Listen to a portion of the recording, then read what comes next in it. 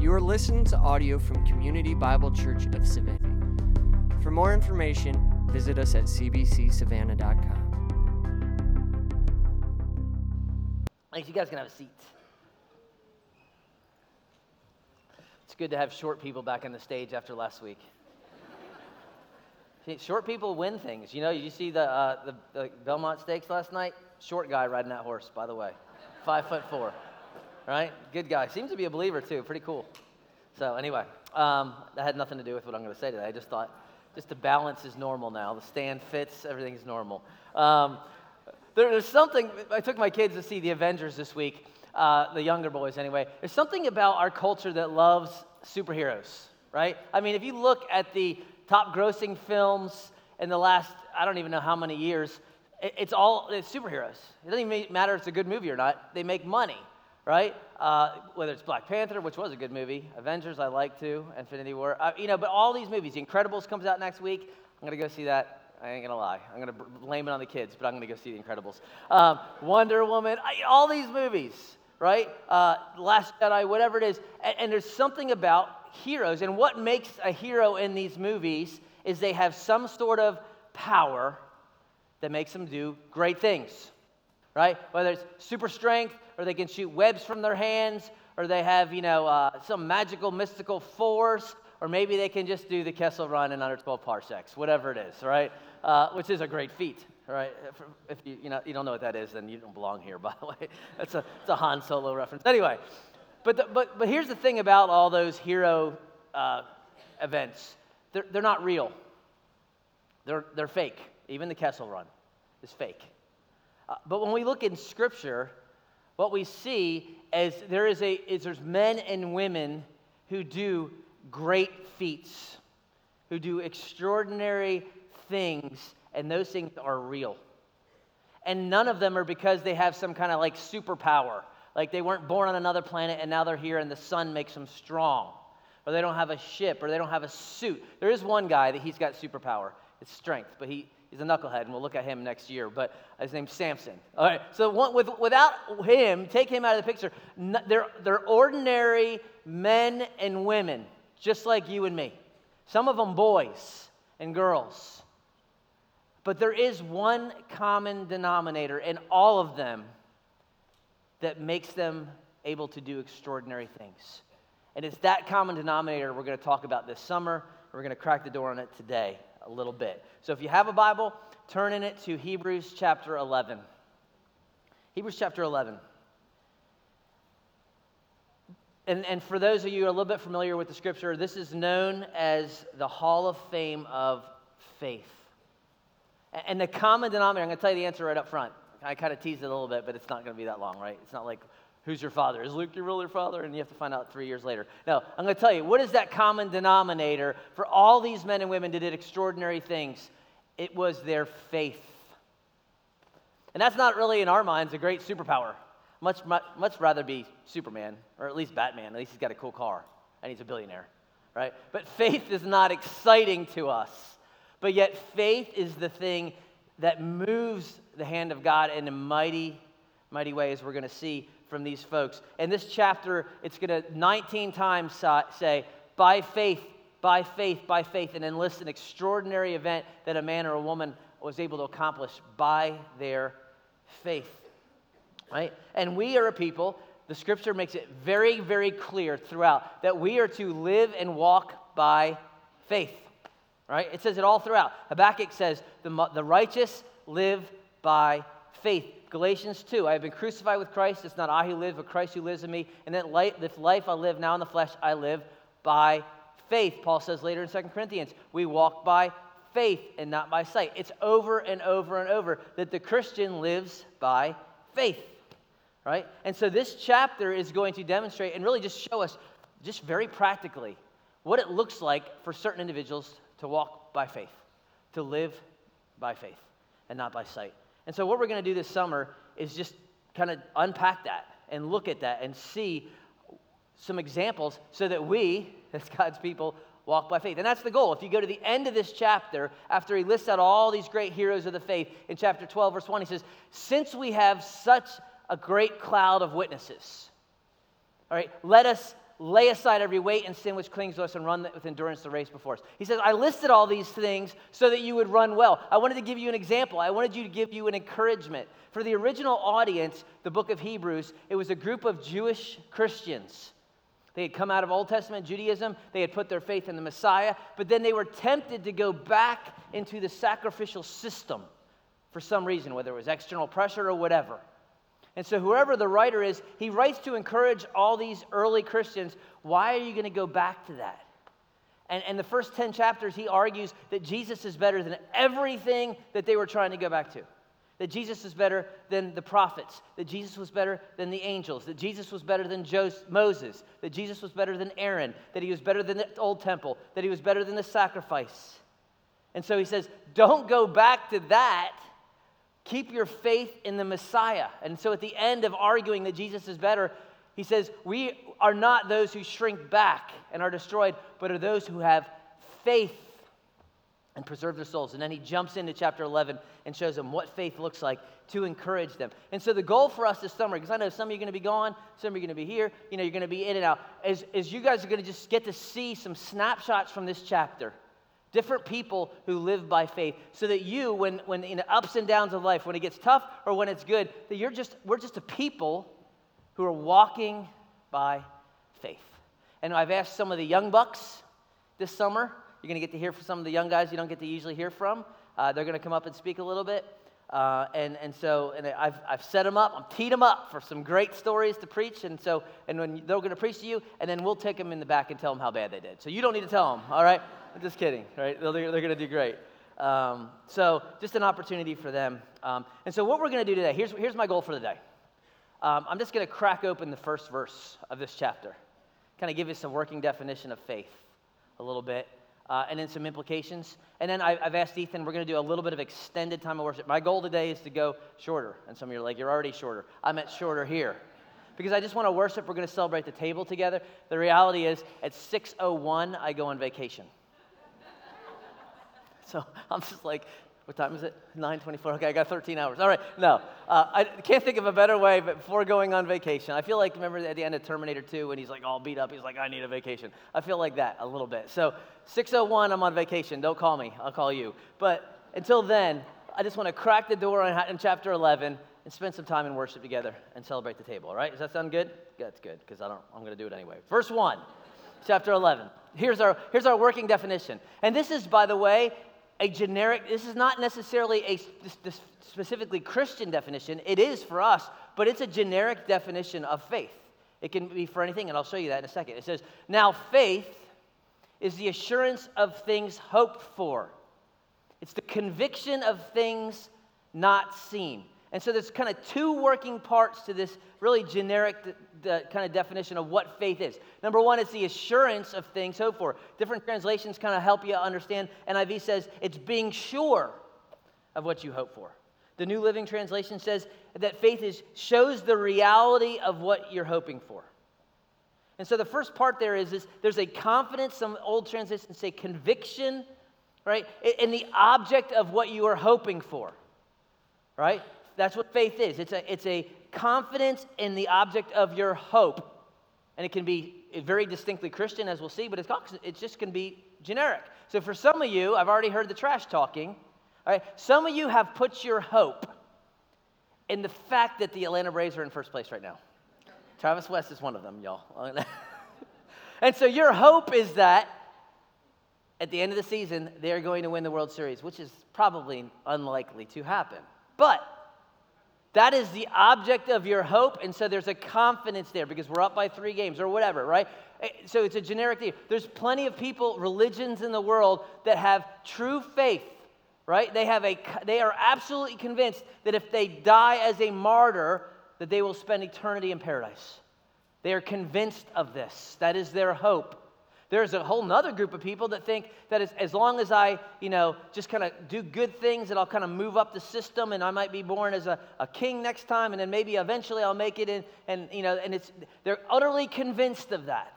There's another just large group of people in our world now that believe that this is it, that there is nothing, that you're here, you live, you die, and you cease to exist. And there is a faith, a confidence in that, right? So there's all sorts of confidence in what you are hoping for. But here's the key, ultimately. In the end, your faith is only as good as the object in which it is placed. Bottom line. Right? Okay, you can hope all day long for the Braves, and that's great. Hope they win, right? For your sake, so I can stop hearing y'all whine, right? I really don't hope they win, but that's enough. But the idea is, if you put your confidence there, how sure is that, right? For the Christian, because that's who he's writing to, that's who we are. For the Christian, our hope, what the things that we are hoping for, it is rooted in the God who is the creator, who has revealed himself in creation, Romans chapter 1, that we can see his invisible attributes because you look outside and it is absolutely gorgeous. Yes, it's been affected by sin, but I'm driving over the bridge this morning and the tide is in and the sun is glistening them off the water, and I tell my youngest, I'm going to look at how high tide. It's just beautiful, right? And God has revealed himself in that to a certain sense. And that's why in verse 3, if you just jump down, he says, by faith we understand the universe was created by the word of God. Right? We understand that didn't just happen. God made it so that which is seen was not made out of things that are visible.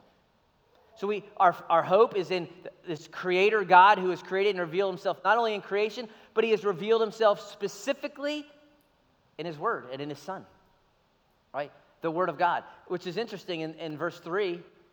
It says that the universe was created by the word of God. The word of God, whether it's the spoken word or the written word, always brings life, y'all. It always brings life. So for us as Christians, what is our hope in? It's in the God who is created, and it is the God who has spoken, and we take God at his word. Christianity is not some blind, you all say, oh, it's just blind faith. It is not blind. It is based on something. Faith comes from hearing, and hearing by the word of Christ. So your faith is based on something. It's based on hearing the truth that God has done and what God has said. And so our hope and our confidence is in this creator God who has spoken and what he has said and what he has promised. And he has said so many things. Ethan stole some of my thunder this morning in reading Romans 8. He should have told me. I would have taken it out of my sermon. Right? But think about all the things God has said. He has told us. He has said, I am the way, the truth, and the life. No one comes to the Father but through me. So he says, you want eternal life? It is in Christ. He has said that if you receive him, you become a son and a daughter of God. That you are adopted into his family. He has said that. He has said that he has chosen us before the foundation of the world. But in eternity past, you were chosen to be adopted. You were dead, and he has made you alive. You were an enemy, he has made you a son, he has made you a daughter, he has made you an heir. He said that. He said that my sheep hear my voice, they know me, they follow me, I give them eternal life, and no one is able to snatch them out of my hand. My Father who is greater than I, no one is able to snatch them out of my hand. He said that you are secure. He said as far as the east is from the west, so far as your transgression is separated. He said nothing can separate you from the love of God in Christ. He said, if God is for us, who can be against us? He said, Ethan read it, and all these things we are more than conquerors through him who loved us. He said that. He said, he who began a good work will complete it in the day of Christ. He said that you are fearfully and wonderfully made. You're not an accident. You're not a joke. You're not you're a mistake. That God fearfully knit you together in your mother's womb. He said he will supply every need of yours according to his riches and glory. He says, come to me, all who are weary, and I will give you rest. All these things he has said. And so for the Christian, our faith is wrapped up in what Christ has said. We take him at his word. I believe it. He said it, and I believe it. Peter calls this his precious and magnificent promises. And if one of them is true, guess what? All of them are true. If one of them is not true, then none of them are true. And so for us, faith is the assurance of what we hope for, what God has revealed about himself, who he is, what he has said. We put our confidence and our trust in that, right? Even if I can't see it. I can't see it. I can't see gravity. Guess what happens? I believe with all my heart this is going to fall. It happened. I don't understand gravity. I know it's like negative 30-something feet per second or whatever. I don't care. Some physics teacher is going to email me. I don't see it, but I believe it. That's the idea. It's because I am convinced of it. That's the second part of our definition. The assurance of things hoped for. We hope in what God has said, who he is, and it's also the convictions of things not seen. I don't see that Jesus is going to give me a new body, 6'4" one day. I don't see that. I believe it. Okay. I can't see it now. I can't see Jesus on the throne, but I believe he is there. We sang about it. Can't see it. I can't see the fact that I'm going to be resurrected from the dead, but I believe it. I can't see that he's going to make a new heavens and a new earth in which righteousness dwells. Can't see it, but I believe it. I can't go backwards and see that God created out of the Word and on the day one, boom, boom. I can't see that, but I believe it. Right, so my hope is in that which he has said, and it gives me conviction of the things that I do not see. And again, so everything comes down to, where is your hope?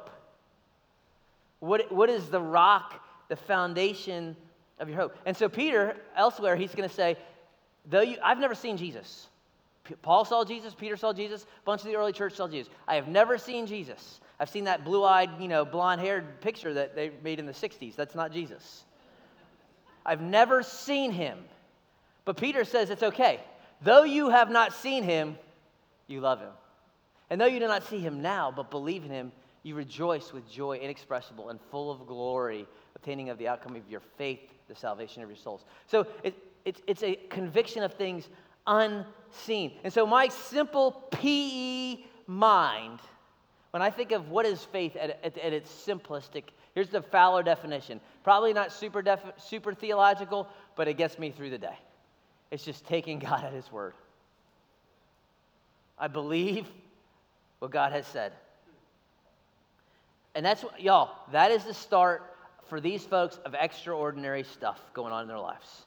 Every single one of these folks in Hebrews chapter 11, right? They just take God at his word, even though they don't see the result. Noah had never seen rain, let alone a boat, but he builds one. And by the way, it takes him over 100 years to do it. Abraham does not have GPS, has never been to the Med, but when God says, I want you to go to a land, I'm going to bless you, he leaves.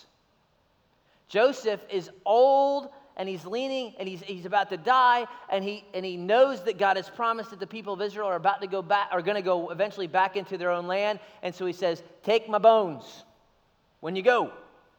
Now, it takes 400 years, but they take his bones. So you don't always see, it's unseen is my point, but they just took God at his word. Peter, when Peter's in the boat and everyone else in the boat, and Jesus says, come on out, Peter, and he says, okay.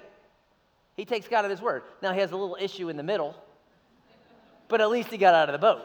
Where's old Matthew sitting in there under his blanket, right? So that's the idea. And so we just want to be a people that we're looking for God to move, and we're trusting God and his word. And you're going to see examples of this in the next couple weeks as these guys kind of unpack some of these great narratives of the Old Testament, right? And a couple guys floated into the Gospels as well. They're not perfect. That's what I love about this list, by the way. Every single one of these guys and gals in the list, not perfect. Right? Noah, yeah, he built a great boat. He also had a little too much Mad Dog 2020 and had a big issue with his son. All right? So he's not perfect. Abraham, we unpacked Abraham's brokenness. Right? We looked at all his stuff. Rahab, the harlot, says enough. I mean, that's where she's going by. So this is not a list of perfect people. Gideon was scared. It's not even the size. This is another great thing. It's not even the size of their faith. Some of these folks are shaking in their boots as God asks them to move. Right? Gideon does not want to do anything. Right? He's hiding in a wine press when God shows up. So it is not like we have to have this great faith. It's not the huge size. It's the object of your faith, which is the mighty God of the universe. Right? So that's why Jesus can say, you have faith the size of a mustard seed. Tell the mountain to move, and it moves. And the point is, you're not going to go move Mount Everest. The point is, it's just a little faith. And the object of your faith is what matters. The object of our faith is the Creator God who has chosen us, who has drawn us, who has sent his Son to be our substitute. That is the object of our faith. Right? So hopefully, throughout the summer, you'll get to see great examples and just hopefully be greatly encouraged. Let me just give you 4 quick thoughts, and then we'll worship, and then we'll sing.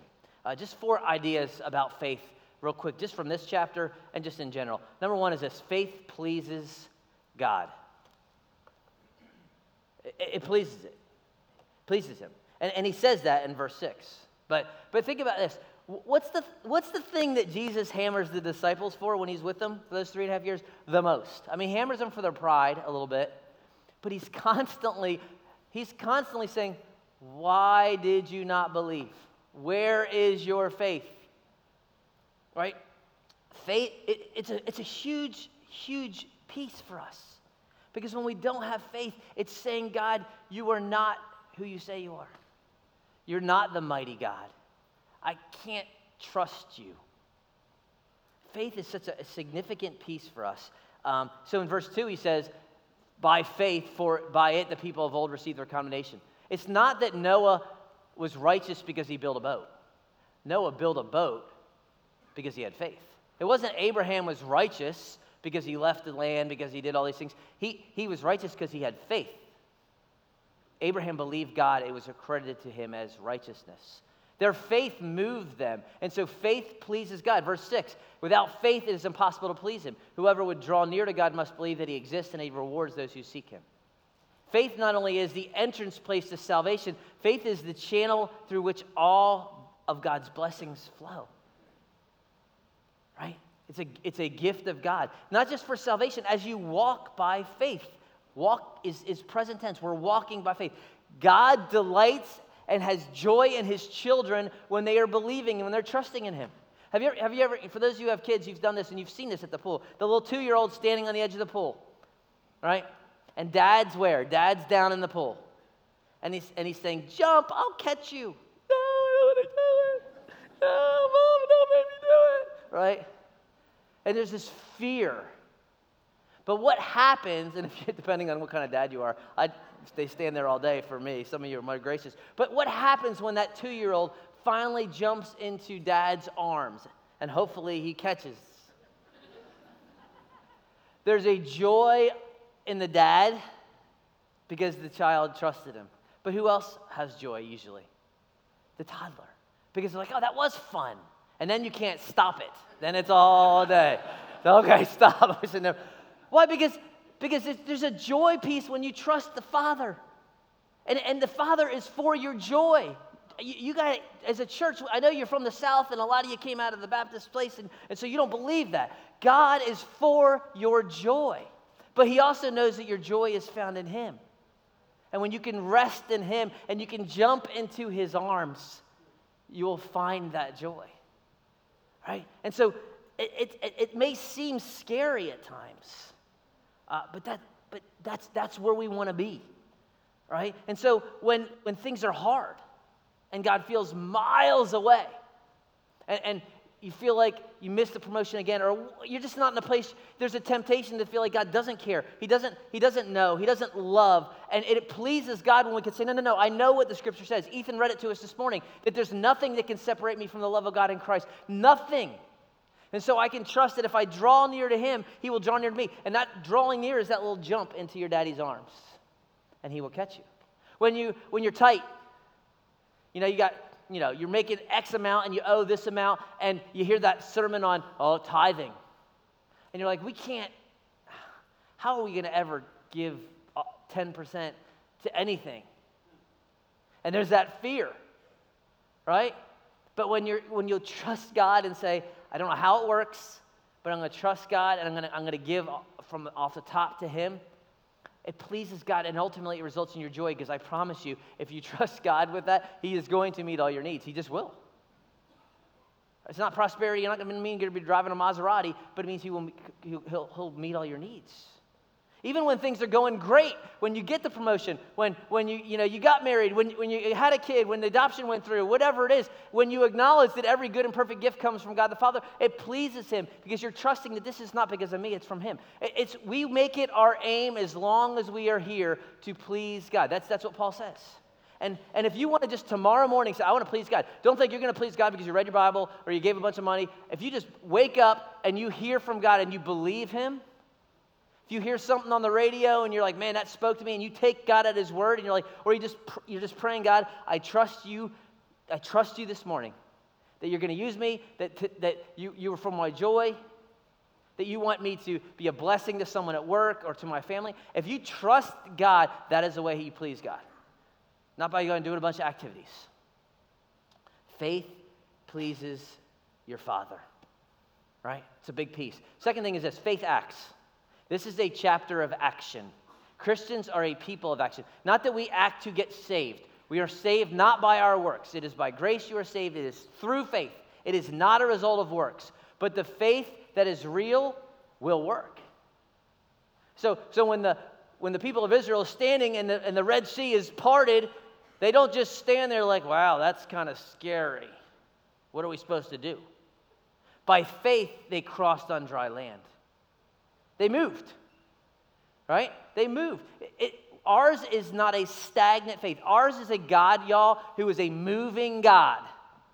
From the very beginning, the Spirit of God is moving over the waters. He is sustaining the universe right now. He's a God of action. And so when he speaks, we listen. He says all sorts of things. He speaks. He says, love your neighbor. Very, very generic, right? And you're thinking, my neighbor is a jerk, right? I don't like them. Their dog messes on my yard. Whatever. Maybe it's the neighbor in the cubicle next to you. Maybe it's your roommate you got stuck with. Maybe it's your coach. Jesus says, love your neighbor. So are you going to step out in faith and do that and leave the results to him? Or are you going to be like, no, they don't love me. I'm not going to love them. It's an act of faith, ultimately. Right? Are you going to bless those who curse you? Somebody cuts you off. I'm going to cut them off. Give them the one finger salute. That's what I'm going to do. Or are you going to let them in when they're trying to get in later because you're going to bless those who curse you? The person that slanders you at the office, are you going to go slander them, or are you going to actually speak good of them? That's walking by faith. I know that's very difficult, but that's the idea. Right? Where there's this relationship, where there's this habit that you know that God is speaking to you and saying, no. Stop, no more of this. You're like, you're living with your significant other and you're not married and you're thinking, I can't survive if I don't do this. I mean, I don't make enough money. I know that's a scary thing to say, I shouldn't be doing this, but I don't know, but to step out in faith, but God will supply that need. You got to trust him. It may not be the same place. It may not be the same this, but it's the idea of, I don't know what the unknown is, but I know what God says. I'm going to trust him in that. Maybe some of you, he's calling you to a career change. Maybe he wants you to go start a new business or go do this or go do that. And that's very scary. Health insurance, retirement insurance, whatever. So that's the point. But what is the object of your faith? Right? Is it a big God or a little God? Is it a God who says, I will never leave you or forsake you? Right? Take my yoke upon you, for it's light, it's easy. So faith moves. And I don't know what that looks like for you. For Peter, it meant get out of the boat. It meant all sorts of things. But we want to be a people of movement. We don't want to be stagnant.